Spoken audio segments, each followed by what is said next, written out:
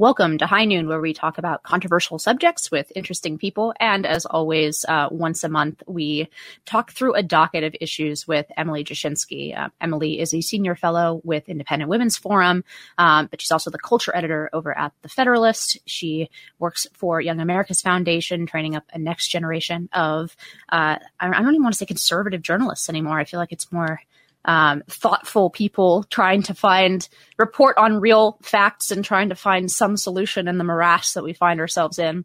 And then finally, she also has a weekly segment with her friend Ryan Grimm over at Breaking Points with Crystal and Sagar. What's the name of that segment again? The show's called Counterpoints. So it's Breaking Points, Counterpoints, and she and Ryan have we disagree on a lot of things, agree on some things. So it's an interesting weekly show, and I encourage you to check it out. But thanks for coming back for another episode of this High Noon docket episode, Emily. Thank you for continuing to have me, Inez. It's truly a pleasure every month. I look forward to it. This is one of those fun elements of what we do for a living. Sometimes we literally get paid to sit here and talk about the stuff that we would be chatting over a glass of wine at happy hour, I feel like. So that's well done us in terms of making that happen as a career. That's right. We don't have wine right now, although we should, but it's only 1 p.m. Yeah, so sometimes we do this later, and therefore we do a real happy hour style episode here. But we'll bring the after dark mentality to the early afternoon. Yeah, well, it's going to be colder and darker every day now, which is really depressing. I hate. I can't remember if I hate daylight savings time or I hate not daylight savings time, but I hate whichever one we're going to be going in.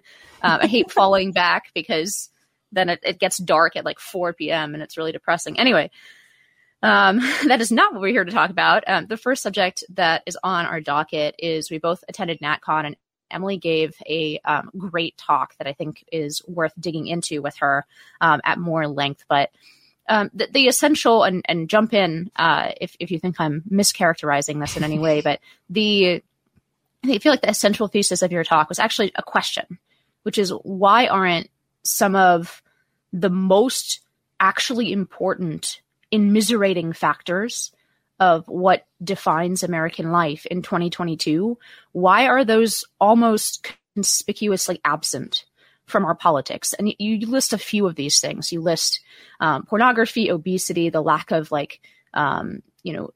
exercise outside, touching grass and feeling the sun on your face, remote work, alienation.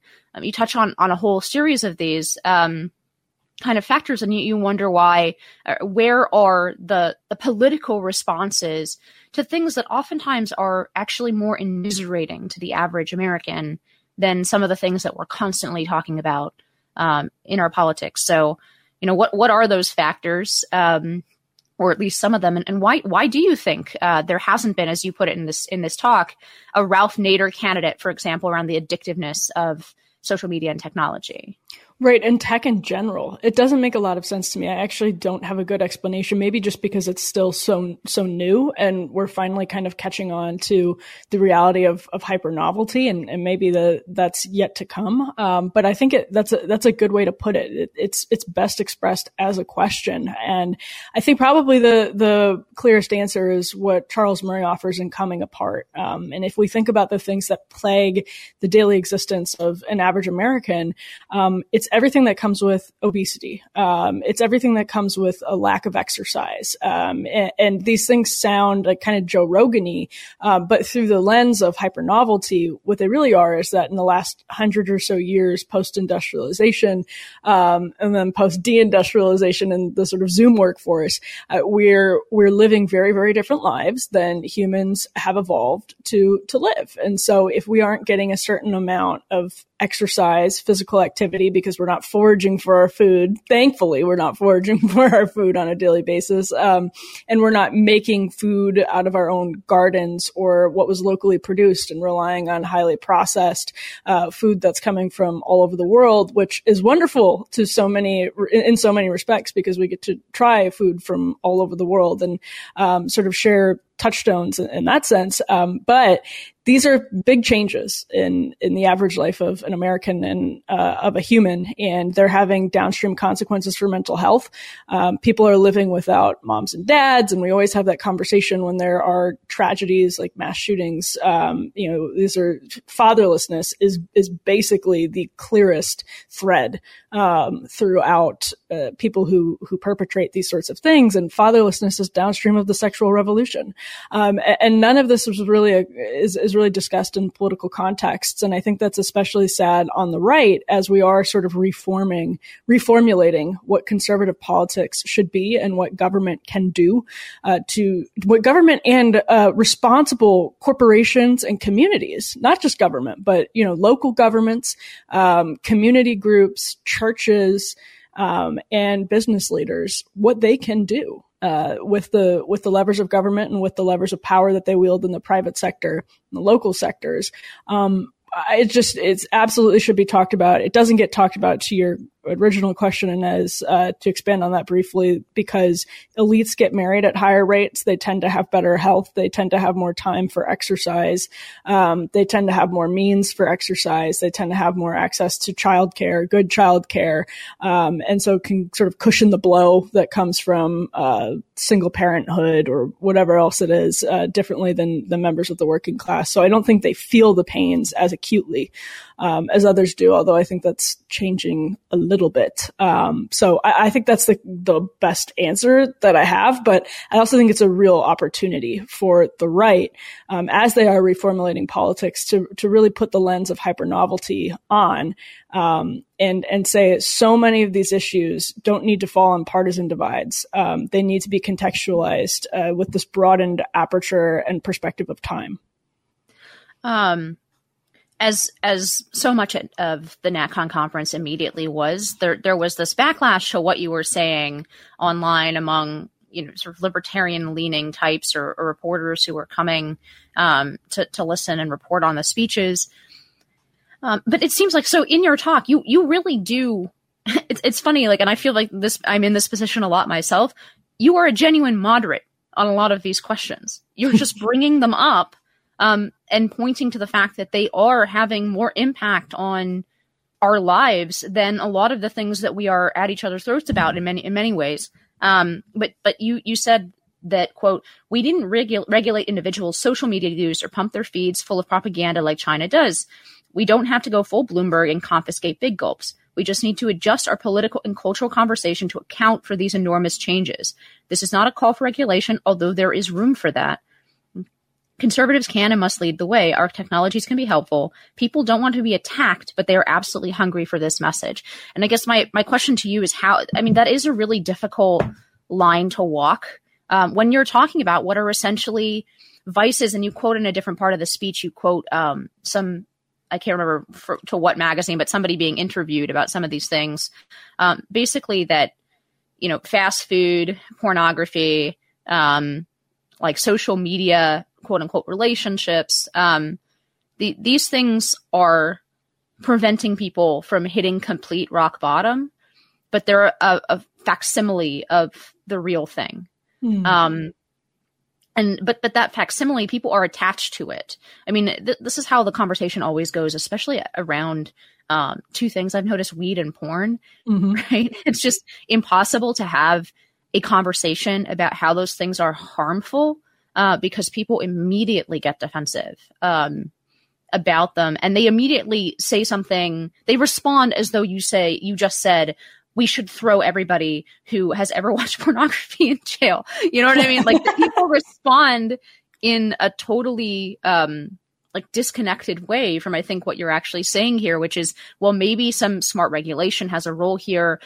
Capital P politics might have a role here in dealing with some of these problems. But how do you open that conversation in a way where, as you say, people don't feel attacked? Because that certainly seems to be the response when you bring up any of these subjects in exactly the political context. People assume that you're going to throw them in jail for whatever vices they enjoy. Yeah, the quote you mentioned is a really sad one. I pulled it, I believe it was from Barry Weiss's Substack and a post that was written by Susie Weiss. And it was in a conversation with a 20-something who lived outside London, I believe, who was saying, basically you can subside, whether it's you can subside on video games as a substitute for kind of leadership and action and the purpose that human beings get because you can accomplish missions. So, and I'm adding a little bit of explanatory, I think, context to what the person said. And you can subside on pornography as a substitute for actual sexuality.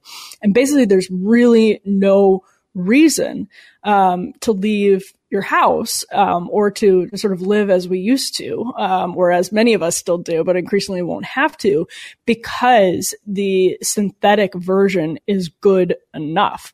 What is the point, right? If there is no purpose, and this is where in the speech I also quoted Nietzsche, who was talking about, once God is dead, something else is going to be constructed in a substitute as a replacement for the Christian moral structure. And what we've seen is moral relativism take its place, and moral relativism makes it very hard for people to find their purpose. Social media is not a synthesis, or is not a substitute, for online or for in-person interaction. I think we know that. But one of the big things, like that quote, is really important to the question you just asked, because it shows exactly why we can't attack people, but why we have to, talk to them and talk to all of us. This affects every single one of us in one way or another. Maybe we love TikTok. Maybe we love Twitter. Maybe we love video games, whatever it is. Maybe we eat out all the time like me, and don't cook our own food. Maybe we do. We're all affected by this. And it reminds me of an ad that Marco Rubio ran this cycle against Val Demings, his Democratic opponent. And Rubio attacked her because she has a TikTok and she's using a campaign TikTok. I think that's a completely fair attack. I don't think it's politically an effective attack because so many people use TikTok. You kind of have to connect the dots, and instead of just attacking people for being part of modernity, we have to talk to people, and because it's all of us, we're all in modernity in one way or another. Marco Rubio uses Twitter every day. He's doing, he's online, and this affects all of us. So explaining to people why this synthetic experience is not as rich and valuable, why they have purpose, why they have dignity, and why they're sad and anxious and depressed, why we all are not living our quote unquote best lives. We really need to level, and that should be easy because we're all in the same dang place. So we can level, but instead of sort of launching attacks, people are really sad and they're really suffering and they're really unhealthy mentally and physically, even though we live in an age of abundance. And so it's, this is not a difficult message to share. Yeah. I mean, I think that's probably one of the keys in sharing it, that, or doing anything about it, holding a conversation about any of these things is to talk about it as a broader problem of modernity rather than and to acknowledge that we're all stuck in this in some way. I feel like we've talked about religion in this context before, or at least I have. And part of my problem with some of the way that the right talks about it, and here I think I've repeatedly referenced her on this point, but Anna Khachiyan is, I think, more correct than most of the right. She says she's not a trad, because it's essentially it's a LARP. It's a backwards. There's an element to modernity that of self-awareness of a lot of this stuff that can't be undone, in my view. And I think it's just going to accelerate. I don't think that I think that it's a bad thing that there are probably more people like me in the world who don't believe in at least any particular faith tradition. and don't adhere to any particular faith tradition, I also think it's going to keep happening. I mean, maybe we'll have some kind of great awakening that isn't wokeism, which is our fifth great awakening, but but maybe not. And these trends are going to perpetuate. And so I haven't found an answer, but I feel like I'm increasingly in the position on a whole bunch of these topics that you just listed of essentially, we need to punch through this in some way. Like there's got to be something new, essentially, constructed that finds a way to give people not only purpose, but a reason to live real life. Right. And I don't know what that thing is going to be. And I don't know it personally. I don't know it politically. But it seems to me that there is an element of impossibility to the whole return, with a V kind of idea. That it's very difficult for me to imagine once self-aware and once these technologies, for example, are available as broadly as they are, once you can get a facsimile of the things that, tickle your limbic system and make your brain think that you're living a normal human life, or even a good human life. I don't know. I don't mean to sound depressing, but it's difficult to, something clearly has to happen or we will die out as a species. I really believe this. Like, we will not do any of the things that are actually necessary to perpetuate the species.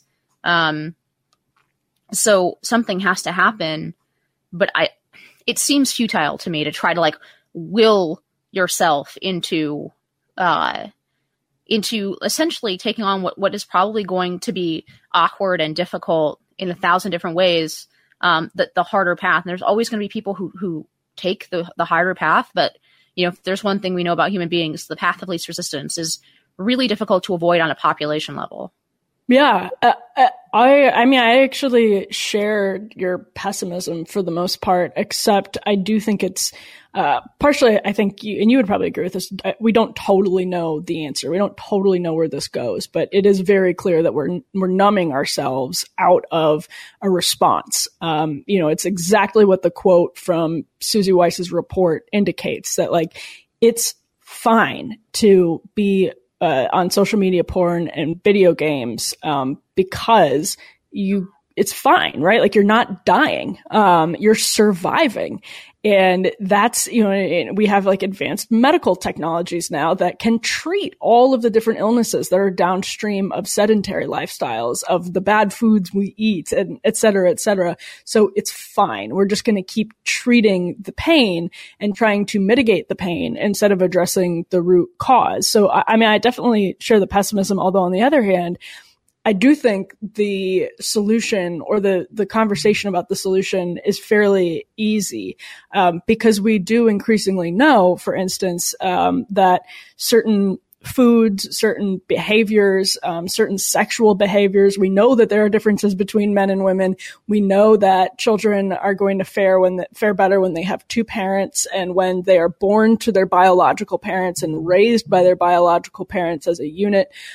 We know that people who spend less time online are healthier. We know that porn is bad for people's sexual experiences. We do know these things, and we know what makes humans thrive. And so, I'm obviously a Christian. We needn't have a theocracy to, I think, as a culture, have a sort of healthier understanding of what we need to do to exist as a community. And the last thing I'll say on that is, when we're having these conversations about the divisiveness of our political discourse, again, put that through the context of hypernovelty, where people are extremely unhealthy and unhappy, and they have incredibly new and revolutionary technologies at their fingertips, where they're communicating with people from around the world, sometimes anonymously, at the push of a button, about news that is coming to them immediately in video audio, all of these different forms. We're connected with every corner of the globe, people, events, everything at the touch of a button. Wi-Fi is now like oxygen. And again, at risk of sounding like a crazy person, these are all really important changes that are brand new. And to the lack of discussion of hypernovelty, I think in the political discourse, it does just, it boggles my mind sort of that we don't have a Ralph Nader or a Ron Paul, what Ron Paul was to the Fed. Why is there not someone like that to social media and to some of these unhelpful tech platforms? I have no idea. But hopefully we see somebody so that the Overton window can be shifted and that lens can be a more common one. I mean, is the role then of politics or of regulation to reintroduce friction to some of these decisions, right? Maybe not to ban them, but to introduce a level of, and like, just to give a concrete example of what I'm talking about, maybe states decide, or even on the national level, since this stuff jumps state lines, we decide to require a name and a credit card number for pornography, right? Maybe it's only $1, but you have to put your name into the thing. You have to put a charge on your credit card. That's like a bit of friction, right? And this could be done under I don't want to say guise, but like the actual basis that it would be better for screening for age, right? You're never going to completely be able to lock everyone underage out of these websites, but it would help if you had to put in your name and a credit card. Those are things that are moderately difficult to acquire for 11-year-olds, right? Which is not to say there aren't some enterprising 11-year-olds who will work their way around it, but I say 11 because that's apparently the average first age of exposure to pornography. Oh my gosh, 11. So 11. So I mean that would be what I would call an example. What I would call friction, right? That maybe we can't completely, like, these things are always going to be attractive to us, but we can put some amount of friction, something in the social media. But yeah, like the infinite scroll feature might be something similar that would introduce, like, maybe whether that it's corporate or regulatory, whether it's coming from the state or it's coming from social pressure. I mean, a lot of, for your example of Ralph Nader, right? A lot of what Ralph Nader actually accomplished wasn't so much in the regulatory arena, but the creation of all of these consumer protection, boards and sort of the Better Business Bureau and those kinds of things where people started to report bad actors in the corporate world. There were both government and non-government responses to the concerns that Ralph Nader had. And I'm wondering if that's more, because that seems like something that would be a change in our politics, but it doesn't sound crazy to me. Like that seems like an achievable direction that our politics could conceivably get from point A, where we are, to point B, where there's, consumer protection bureaus and there are, moms groups against, various things. And maybe there's a little more on the regulatory side, and maybe you have to put your credit card in, and maybe social media companies aren't allowed to do an endless scroll feature. I could see around the edges, that kind of friction being reintroduced through politics. Yeah. And I think anonymity, for instance, like online anonymity or conversations with people on other sides of the world, have always been a net benefit to politics and culture. Although I'm open to arguments to the contrary, but I think, they really have. But there has always been more friction there, to use your word. You had to take different steps in the past as opposed to now, when it's just like, you're swiping your thumb a few times and maybe your thumb gets sore after a little bit, but that's, the extent of the friction. Kind of friction. Yeah, exactly. And, I do think that's so important, because a lot of people's criticisms of national conservatism, I think, can be fair, that there's a lot of talk of using the government in ways that are not definitionally conservative. And I think some of that is entirely fair. Now, I'm basically on board with most of the antitrust stuff and, a lot of the different policy things I'm on board with, but I do also think the conversation about regulation, et cetera, is dominated by people who do fundamentally reject, let's say, Reaganism, when, I don't. And I think it's a different time, of course, and Reagan himself would apply Reaganism differently in 2022 and have a different set of priorities. But I do also think it's just harder to talk about in politics because you're often talking about Congress and legislation and change. Like, it's just what's at the forefront of the discussion, but there's so much room for local work on this, whether it's in the community, but actually just like on a local political level. One of the things I called for in the NatCon speech was that local Republican elected officials should be installing free outdoor public gyms. Easiest thing in the world. You don't need to maintain them, but you can just put tracks outside. I mean, you obviously need to do some maintenance, but like put tracks outside, put, pull-up bars outside. New York has, where you are, Inez, New York has some of these. And you know what? That can also be accomplished by private benefactors, but that's such an easy way for local Republicans to route, money in a way that taxpayers would want to see it go to and would benefit immensely from seeing it go to. So I am disturbed by how much of the conversation is sort of, dominated by federal policy solutions, because I do think so much of this is just, it's weird to talk about because we're in the middle of it. Like, I just taped a Federalist Radio Hour with Louise Perry, who I know we're both a fan of the work that she's been doing. She'll be on this next week. We already taped it, but it'll be. Oh, excellent. So. Okay, great. So, and the book that she's just penned and has really done great work with is called The Case Against the Sexual Revolution. And one of the questions I asked her was, I think 10 years ago, that wouldn't have seen the light of day in the sort of the media circuits that she's been invited onto with this book, thankfully. And that's for some different reasons, but that's a huge part of it, is just increasing awareness.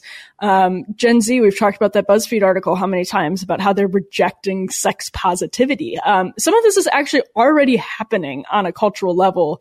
It just needs to be sort of channeled, and I mean, that's good news, but it doesn't all have to come from the government, certainly.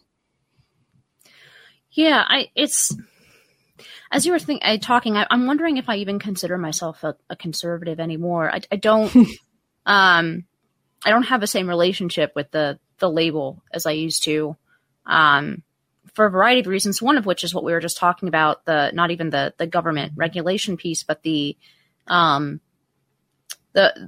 idea that we can flip a switch and return, I think is quite just, it seems totally unrealistic to me. And so it just seems like a lot of conservatism is not aimed at exactly punching through to the other side of modernity, and kind of aimed at trying to chisel our way back. And look, I actually agree with that we would be better off, but it seems like an impossible project to me in many ways. But the other part of it is this, right? It just seems a lot of the concerns, because I also haven't rejected Reagan. I also don't think Reagan is the caricature that later Republicans have almost made him into. I think, Reagan was a good politician for a reason.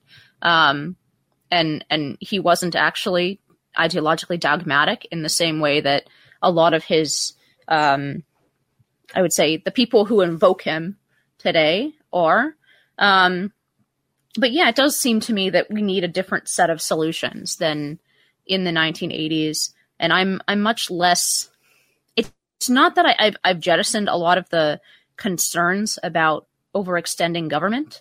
And I still think that government is a bad solution in many cases, but it's also, I increasingly see that we're going to have to retreat into the public sphere, right? That in some cases, the government is the only actor that can challenge some of these forces, because this idea that we're all individually making decisions in a vacuum was never true.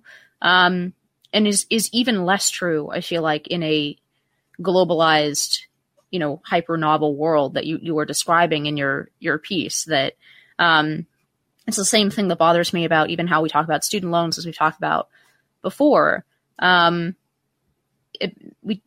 Sometimes I feel like the right just talks about it as though the world has not changed from 1983, and I don't know. I guess I am conservative still, but I have much less of a, like, I would have once fought for the label. Does that make sense? Like if somebody were like, oh, that's not a conservative solution to this, or I would have been like, no, yes, it is. And here's why it's consistent with conservative principles, rightly understood. And now I'm almost in kind of a crisis mode where I just don't care.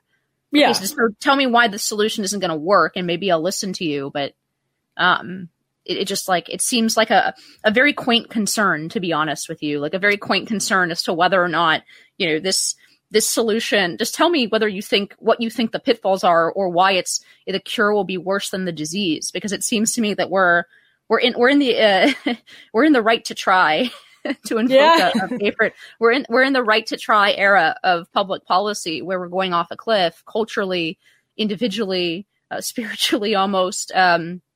And we need to try something different. So if you're going to tell me that thing doesn't work for XYZ reasons, I might be willing to listen to. But if you're just going to tell me that thing is not in keeping with some abstract principle, even if I might have once agreed with you, I found myself like thinking, I don't care.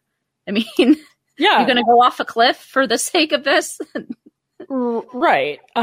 Because a lot of the sort of guardians of conservatism in a literal definitional sense are people whose, I think, priorities haven't been updated since 1983. And, what was happening then, I think was working better than it's working now, but it's also sort of important. And I think, national conservatives are fairly good at this. It's important to grapple with, how the system of the sort of American free market system of then, the Western free market system even, led to the cultural progressive takeover of now. And I don't think that was necessary. I don't think that was necessarily the inevitable outcome. But I do think, people in the Republican Party, weren't paying attention, and were mocking people who were. And but I also think conservatism as a name is worth defending precisely because the conservative movement in the Republican Party, it in theory influences, is really the vanguard of, it's the bulwark against big government tyranny and big government oppression. It hasn't for a long time been a sufficient bulwark against the oppression of big business. But I think, without a conservative movement properly aligned and maintained, it's going to be even easier for the corporate left and the neoliberal sort of political establishment to bulldoze people's rights and freedoms. And I really see, in the absence of a freaking ACLU that is willing to defend civil liberties, the only place where you're getting that from, is the conservative movement. Even if, people like, probably Dr. Azarad over at Hillsdale, believe that we have a too broad an interpretation of what civil liberties, are, and maybe we understand them post-Enlightenment in ways that are overly broad. There are still things like, the First Amendment, the right to, free exercise, all of that good stuff, that I think conservatives should defend and are best positioned to defend. And I do think conservatism in the sense of a definition is worth defending for that reason. Yeah, certainly. I think the debate between sort of in the founding between whether or not like we should pass a Bill of Rights, right, within the Constitution. It's funny because there are still people defending. I think it was Madison's point, right, that the Constitution is stronger without it because, you don't want these islands of sort of carved out liberty because it implies that the rest of the space is free game for the government to encroach. I feel like that debate is settled now, though, because if we didn't have these islands of liberty, we wouldn't even have. It's not like, I don't know. I can't imagine an alternate timeline without the First Amendment, without the Fourth Amendment, without some of these bulwarks that are very concrete, these islands of liberty that actually are much more difficult to transgress, at least in a certain way in America. I mean, that's why in even in the UK, which we consider a free country, and our cousins and so on, you can get arrested for, using the wrong pronouns or whatever, because they can have hate speech laws in a way that the US cannot. I mean, without serious transformation of the Supreme Court and of our documents, the U.S. has a bulwark against that because it's written out. So I think that debate, I think we'd be a lot worse off without the Bill of Rights. Johnny Depp can't even win a defamation suit there. What kind of society are they? Yeah, and Arthur Millich has done some work actually saying we need to open up defamation again. Maybe he's right. Maybe we've gone too far. There are obviously limits to these things, but I'm very glad that we have the First Amendment, even if it's not sufficient to protect a genuine culture of free speech, as we're seeing now. It is nevertheless one important bulwark. So now that we've attacked sort of the Reagan zombie side of the right, let's attack the other side of the right for a while.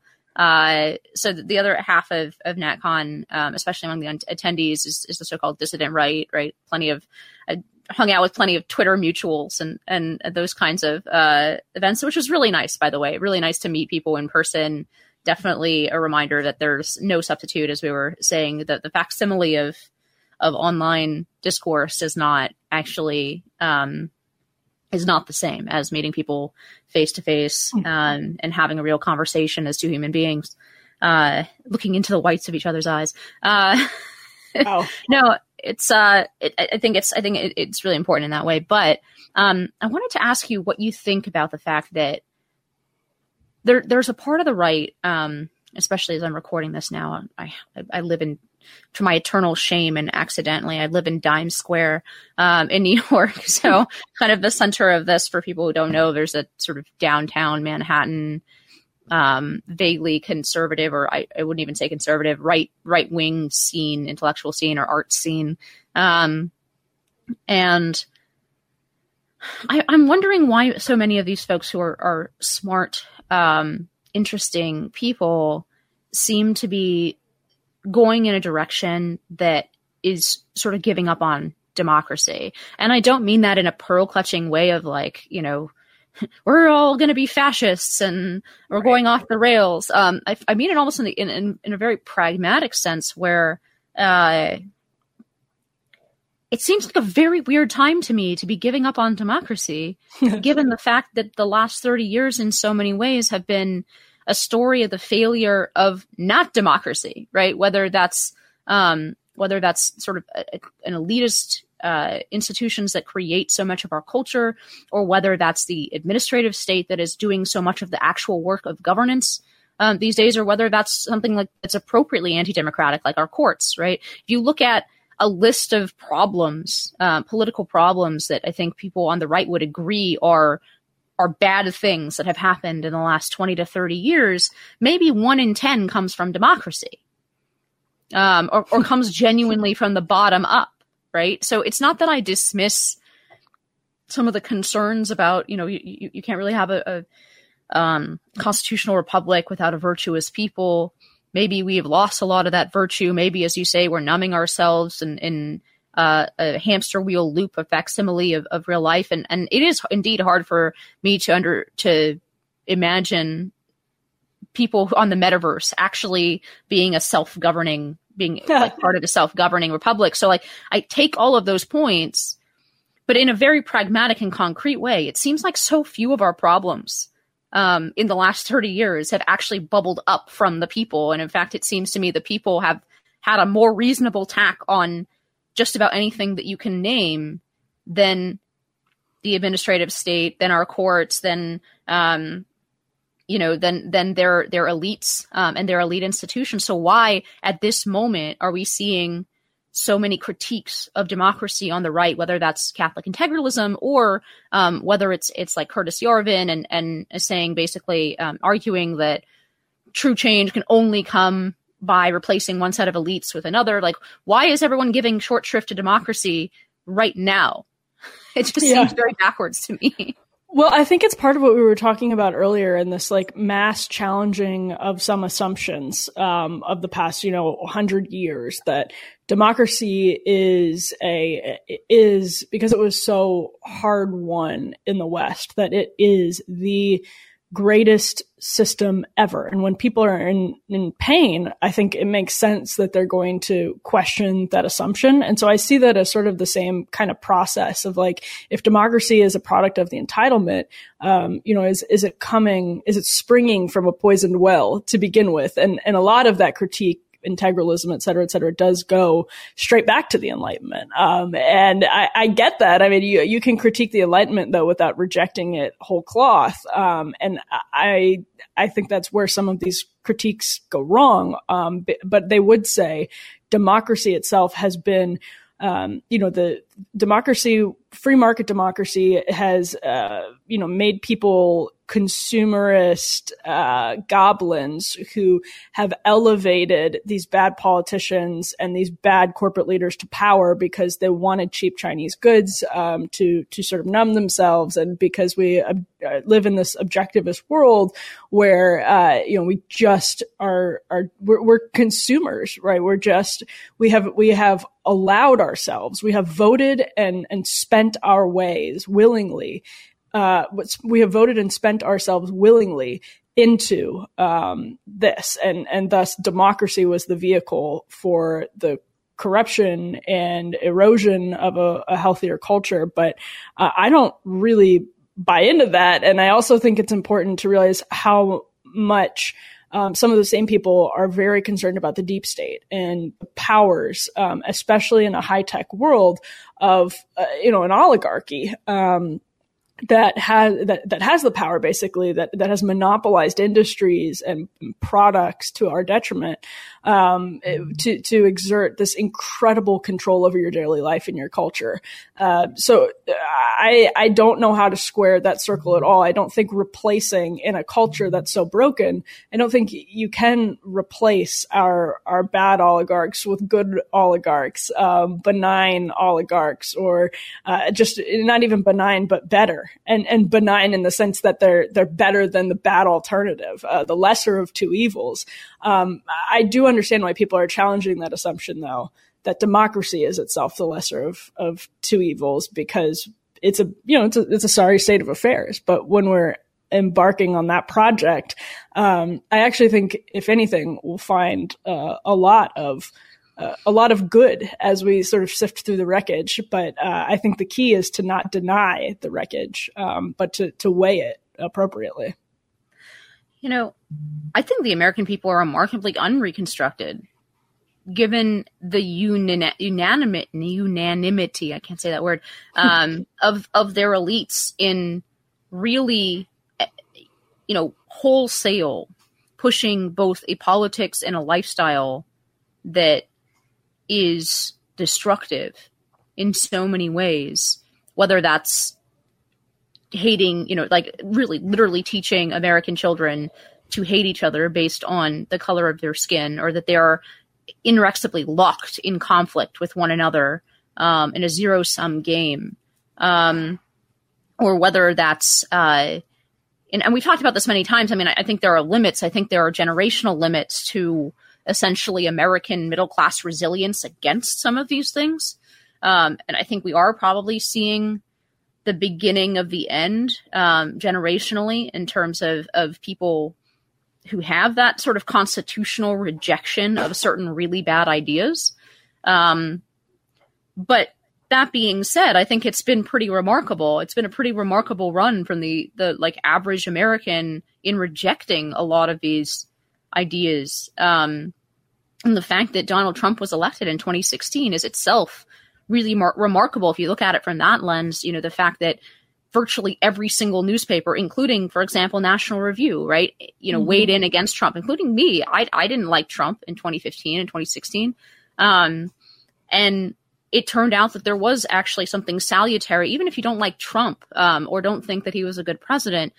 There is something remarkable about the fact that Americans actually flipped the bird to every major institution that was screaming, "This guy is terrible," and they were like, "No, we don't think so." you know? And yeah, it seems like actually a white pill of sorts. Like Americans are resistant in a very real way to a lot of these sort of woke ideas from the left. Now, their resistance on some of the things we've been talking about in this episode is probably lower. A lifestyle of, sold by the sexual revolution, that's been lower, and it's been correspondingly destructive and immiserating.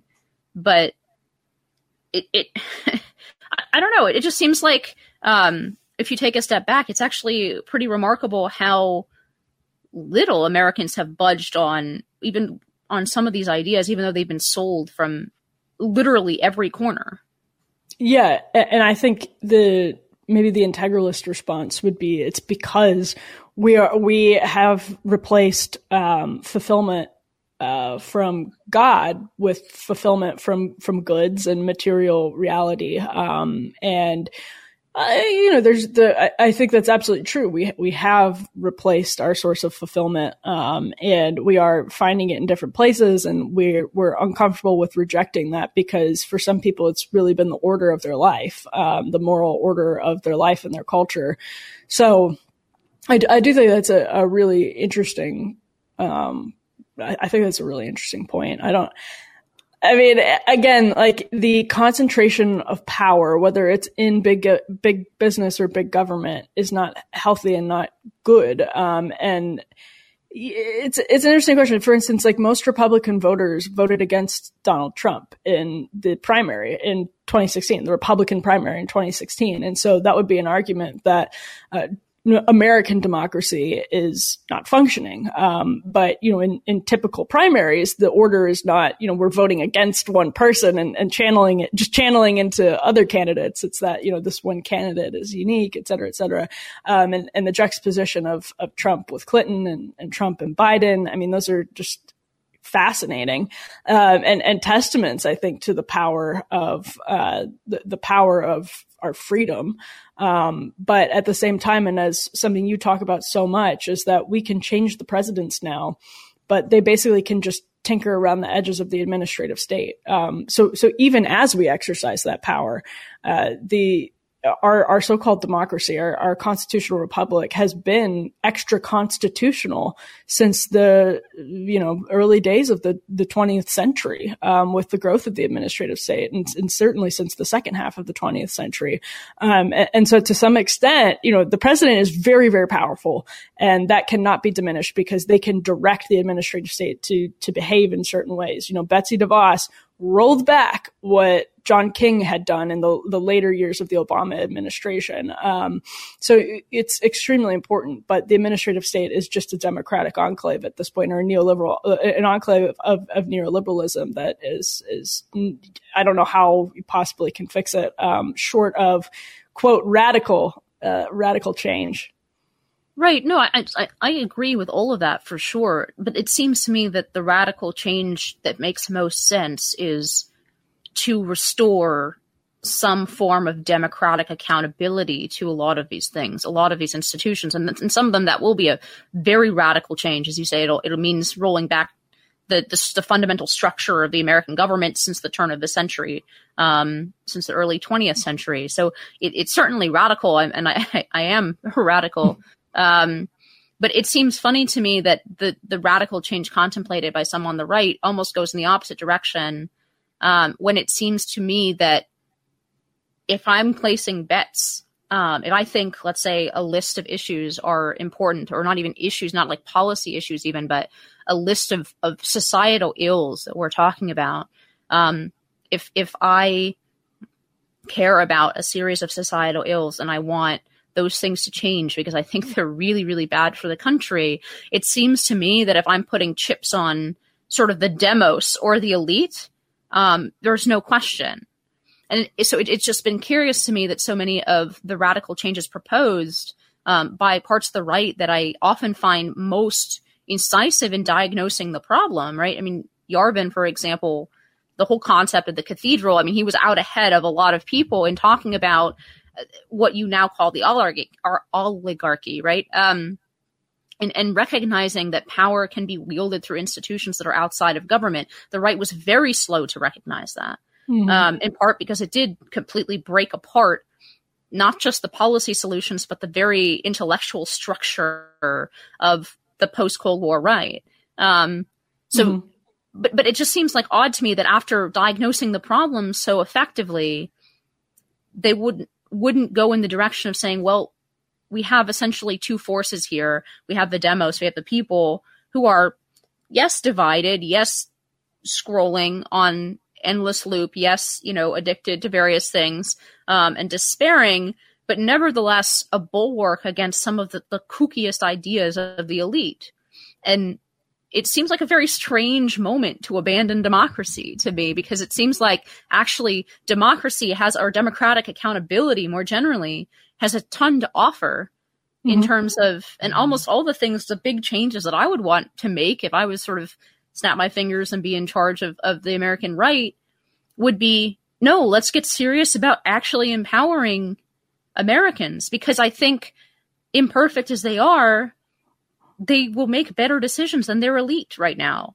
Maybe that's not always the case. We had a great elite in 1776, right? And many times since then, but it seems like the ill of our era is not enough democracy, not too much of it. Yeah, I agree with that. I think that's absolutely true. And I think, this question of sort of denigrating things or derogatorily referring to something as the lesser of two evils is funny to me, because again, like as a Christian, I believe man is inherently sinful and inherently fallen. And I don't think you need to be a Christian to realize that man has, it's not true that man is just fundamentally good. And we like to speak about it in these, cozy, gauzy ways, but it's really not true. So no system of government is going to be perfect, though we are so used to perfection. And we are so used to, on-demand perfection and service and greatness, in our modern society that, we, I think, lose perspective on the fact that what we have is remarkable. I was watching the Ken Burns, Holocaust documentary this weekend, and as is Ken Burns' recent impulse, I think it dabbles in some really unfortunate anti-Americanism, but I also, it's very powerful in some ways and very, I think, progressive in some unfortunate ways, or overly politicized in some unfortunate ways, mispoliticized, misdirected politics, whatever you want to call it. No one has beclowned themselves more in the current moment, by the way, than historians as a professional class. Yes. Beschloss, Meacham, Ken Burns, like you can go on down the list. I guess Ken Burns is more of a documentarian than a historian, but right, he's a popular historian. Right. And right. And one of the things that struck me as I was watching it was, how we take for granted the amazing sort of parts of the amazing aspects of our existence that contrast with, the lives that every other person have lived, even the poorest people in America. And I say that, with awareness as somebody who is, to borrow a term from the left, extremely privileged. But it's just factual, that, people are living higher quality lives than they really ever have. They're more peaceful. There are very not peaceful places. I live near one, so I know that in the United States of America, but life on average is much more comfortable across class than it has been compared with what it was before. And America, for all of America's flaws, and we can talk about America's flaws when it came to not intervening in the Second World War and in the Holocaust in different ways. But for all America's flaws, the story is very clearly that the glass is half full and the glass is not half empty. That doesn't mean there aren't flaws. But the lives that we live right now do need corrections. But our system has still produced the greatest outcome that humanity ever has. It is still the outcome as our system of government is still the greatest that it ever has been, and that any system has ever produced. And so, we have the tools. We have the tools to issue these correctives, and we can use them. And maybe Inez, our pessimism is counterproductive.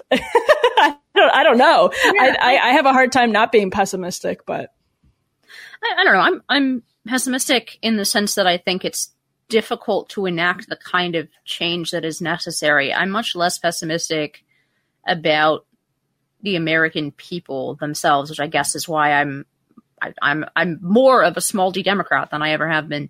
But I just, before we wrap here, I wanted to throw out something that just is like a quintessentially Emily and Inez kind of topic here. There was this article in Psychology Today, I think. It's in Psychology Today, based on a survey of like a census style survey, 2,000 American women 18 to 40, and then 1,000 American men 18 to 40 to understand sort of dynamics about dating. And there are 2 bullet points that I thought were really interesting in this survey. So one is that 82% of women reported experiencing creepy behavior sometimes, often, or constantly. And the second data point was that men avoid women out of fear of being creepy. So 44% of men said the fear of being creepy, quote, reduces their likelihood of interacting with women generally. And that jumps to 53% among men who are reporting that they're single. So more than half of single men are afraid to interact with women for fear of coming off as a creep.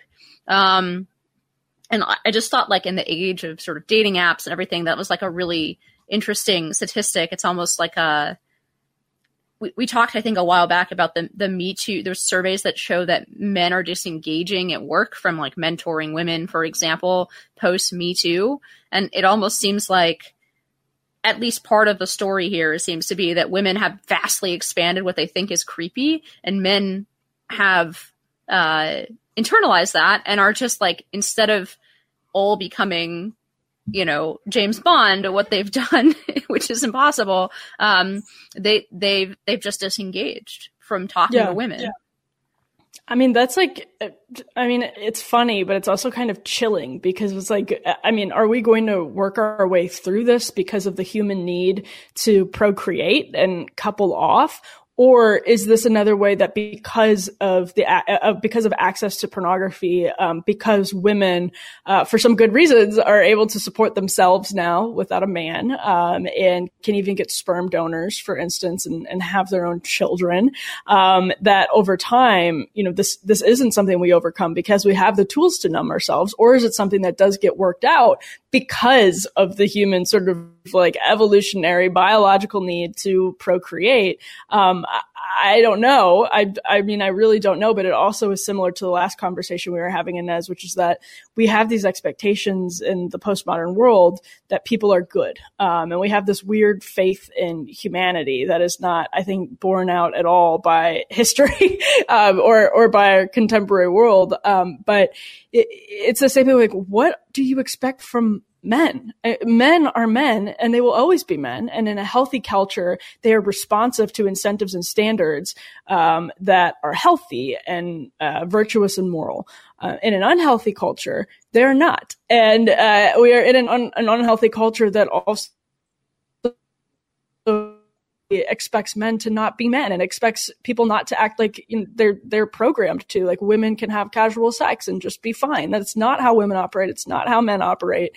And we just are so far from having a world with healthier standards and incentives, that this is one data point of probably many, many data points that shows how just dramatically out of whack sexual politics are in the United States right now. And you see it showing up at our birth rates. You see it showing up in levels of happiness. You see it showing up in deaths of despair. You see it showing up in levels of addiction. This is, if men are too afraid to ask women out, they're more likely to engage in self-destructive behaviors, and they're going to push, not them, but the whole system is going to push women to engage in self-destructive behaviors as well. Yeah, there's also the app angle to this, because, and I think we've talked about this before, but it makes things that were previously not creepy, right? Like, it just used to be sort of normal. I mean, way back in the Hinter years of 2009, right?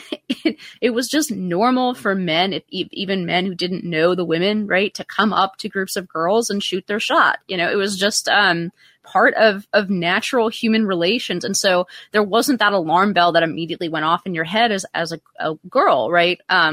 Is that how you and Jarrett met? Men. Well, he came up to me at a really embarrassing political event, so maybe. Was it 2009? 2011. Okay, got it.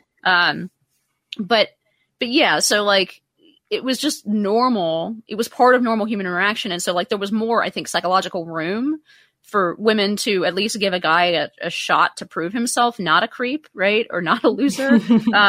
Whereas now, immediately, that human interaction, because it's so much rarer and it doesn't happen very often, I feel like it immediately sets off alarm bells in women's heads that like are not justified, right? It's really interesting. I was just going to say the pastor where we go to church, his name is Ben Stewart. He's fantastic. And the church is called Passion City. He was giving a sermon a couple of weeks ago on exactly this point. And he sang the Akon song where it's like, nobody wants to see us together, but that don't matter. And he was like, what? Of course that matters. And when you strip away the community, from people's sort of pairing off, the system that we use to pair off, you just have these, very isolated people coming together in a vacuum. And if you strip the community away from it, that means, you don't have the benefit of the community's kind of protective instincts and social instincts. And you're relying on, two atomized people to make a good, informed decision, but you haven't seen that person in other huge chunks of their lives, work life, social life, faith life, whatever it is. And that can lead to some, again, really, really bad outcomes. And that whole sermon is on YouTube. It's better when I'm not explaining it. But I think that's a huge, huge, huge problem with the apps is they create objects, and we're not very good at just matching random objects together, because human beings are social, and you can't, it's not Moneyball. Yeah, it's also, and this is one of the things in the episode that'll be next week with Louise Perry. I was wondering about with her, but I feel like it's almost restoring our pre-civilizational or pre-agrarian society sort of haremistic tendencies, right? Where, because there's such a thing as a guy who's situationally overcoming certain things. Like, I feel like women's default towards 90% of men, and if you look at surveys and stuff on these apps, it bears it out. Women's default towards 90% of men is this guy isn't good enough. Because women are the selecting sex. And by the way, I think the sort of manosphere rage against that fact is also silly. Just like I think feminist rage against fat not being beautiful, right, is sort of silly. It's a war against nature. But that selecting behavior goes haywire on the apps because there's nothing counterbalancing women's tendency to do that, right? So you end up with 10% of men who are just really suave, really attractive, over 6 feet tall, whatever, who are essentially maintaining serial harems. The women mostly aren't happy in this arrangement either because they're not getting the commitment that they want from these guys, but they're dismissing the other 90% of men because maybe they're not seeing that guy sharing a funny joke with his buddies, right? Which is an attractive thing to women. Or maybe they're not seeing how hard he works, in his job, or they're not seeing all these other aspects of these men, and they're doing a straight paper rendition. And when you ask women a question, I feel list all the qualities that are important, they'll never stop listing them. Right. And I think that's fine that women are that way, but they were counterbalanced in real life through real human interactions. And now when you take that away, it's it really is recreating almost a sort of, a tribal dynamic of basically 10% of the wealthiest men and most successful men and the chieftains having all the women and then they send off, but in that context, they send off all the young men to die in war. And here they just like drop out and watch porn and like, whatever, all the other things that you were listing, right? Or that Nick Eberstadt is writing about. And there's this very unhealthy dynamic because you end up with a vast majority of people unhappy with the sexual market. Whereas if they were just hanging out in person, I feel like it would be a smaller percentage of people who didn't find somebody who made them happy. You know what I mean? I don't know. It seems like an encouragement of all of our worst instincts has been put onto these apps. And there's nothing to counterbalance it. Yeah, and people are making a ton of money off the misery that they're creating, like misery profiteers, essentially. They're mining and plumbing the depths of human sadness for profit. And I think that's an important point too. But yeah, we're programmed to actually like their smells, like react to smells in terms of mating and coupling off, and you get none of that over an app. Like they're just like very human things that make sense and that help us. That's not to say that human instincts are always going to guide us in a more helpful direction, but some of them actually really can. And to ignore them and just jump into the app scene, no, I mean, I don't think it's helpful at all. And it's also just like, I don't know. I mean, are the apps like the least of our problems though? Anyway, when we have, they're just preying on an already broken culture. They're just vultures, cultural vultures, basically. Oh, that rhymes. That's nice. Culture vultures. Maybe I'll put that in the title. Yeah, I mean, that's all certainly true. And it's a good point that people are making money off this stuff. But, it is just like sad to me on a very human level. Like it's almost like the death of flirting, you know, it's the death of an actual joy in choosing a mate that has disappeared. And now it's like a process we hand over to an algorithm. We put in our worst, like what our worst instincts tell us to put in. And then, the app spits out this life that is unfulfilling for a large percentage of people, which is actually very much in keeping with our nature, but not, it's like isolated nature. It's like the worst possible form of human interaction. It's like so many things. I feel like the world we live in encourages all our worst instincts constantly. And it's this much I agree with the integralists, or particularly with Saurabh Ahmari or some of the other folks. You know, you set up a world in which there is frictionless, where doing the wrong thing is easy and frictionless, and doing the right thing is really, really hard, even harder than it would be in a state of nature or in like a better civilization. That's the recipe on the population level for just disaster, right? Well, and that, to bring it full circle, is why I think our politics absolutely has to readjust in the same way that it readjusted to the nuclear threat. Like the nuclear technology has taken place. It has dramatically upended the world order in ways that we've never seen. It's taken place within like people's lifetimes. Like literally, the Queen lived through the entire age. Like that's as old as nuclear technology is. Actually older. Like a person on Earth who just passed away is older than nuclear technology. Essentially, there are people alive right now that are older than the most dramatic and revolutionary and powerful and tragic technology that has ever existed on the face of the earth. And so our politics readjusted for nuclear technology, and it should also readjust to the technologies that have made human life unnecessarily difficult, in the sense that the costs are not worth the convenience benefits. The moral and let's say the moral, emotional, personal costs are not worth the benefit of the convenience. And to your point about adding friction, like there are actual policy conversations to be had here. There are actual cultural conversations to be had here. There are things that our politicians should be directing business leaders to think about, and that our business leaders should be directing politicians to think about. But it's totally absent. I mean, totally, completely, entirely absent from our political conversation. conversation, despite the fact that there are plenty of easy conversations to be had about policy and easy conversations to be had, not just about public policy, but corporate policy. Instead of having what Mindy Kaling suggests she would support, which is corporations paying for women to freeze their eggs. We're talking about that, but we're not talking about the obvious problems with it. Yeah, as a great 80s movie once said, life is suffering, princess. Anyone else who tells you otherwise is selling something. But we do all seem to be suffering more than we need to be. And I agree with you. I think there very well might be a political role in doing something about that. But Emily, thank you once again for joining me for another episode of After Dark on High Noon. Thanks again. We'll see you in another month for another docket episode.